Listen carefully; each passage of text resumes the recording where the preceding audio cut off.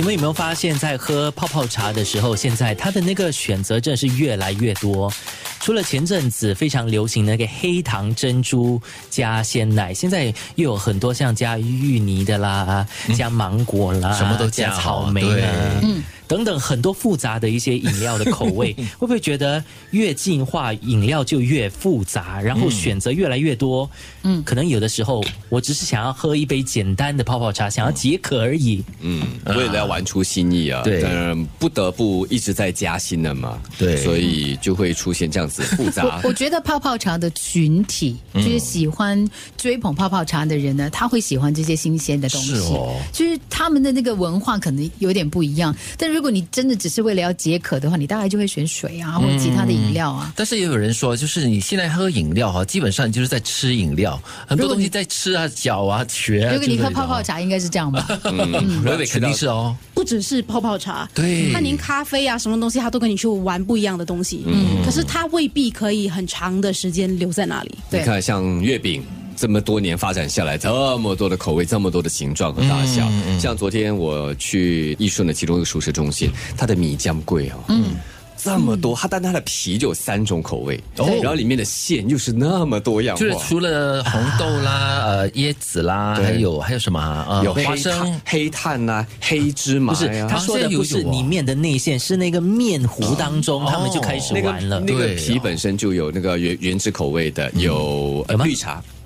另外一个是它是茶扣。我觉得这是一个反映现代人呢集中力越来越短，然后呢喜欢的东西越来越广泛有关，就喜新厌旧了，很容易就喜新厌旧，所以商家没有办法，我就一直创新咯。现在哪个地方流行什么东西什么口味，我就尽量的配合到我的这个食谱里面去啊。我接下来要说一句大家可能会吐的话啦，我是一个很简单很专一的人，所以我还是不用吐，我们把我们的麦都关了，继续唱。你继续讲，我们先去喝咖啡了。Okay, 拜拜。